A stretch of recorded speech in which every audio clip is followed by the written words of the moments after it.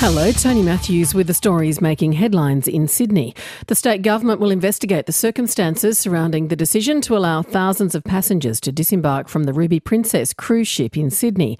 Hundreds of cases of coronavirus and 5 deaths have been linked to the vessel, which docked in Sydney on the 19th of March.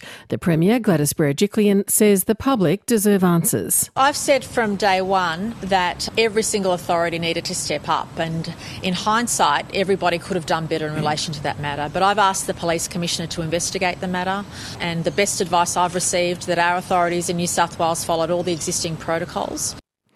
New South Wales Treasurer Dominic Perrottet says the state government will offer $10,000 grants to small businesses badly affected by the coronavirus pandemic and current shutdown.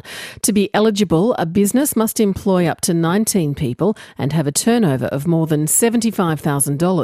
Mr Perrottet says the grants can be used to pay for things like utility bills. This is the largest support package for small business in our state's history, and this is a clear message to mum and dad businesses right across our state. That's the little shops, little cafes and restaurants that the New South Wales government wants to support you and help you through this pandemic every step of the way. The newest leg of Sydney's light rail network has opened to passengers, but they've been asked not to board unless absolutely necessary. The 12-kilometre L3 line goes from Kingsford in Sydney South East to Central Station and Circular Quay. Services will run between 5am and 1am and will also connect with the L2 Randwick line.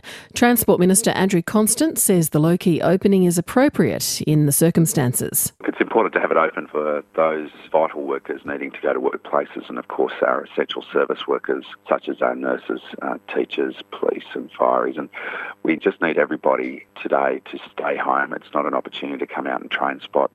For more details on those stories, go to ABC News Online.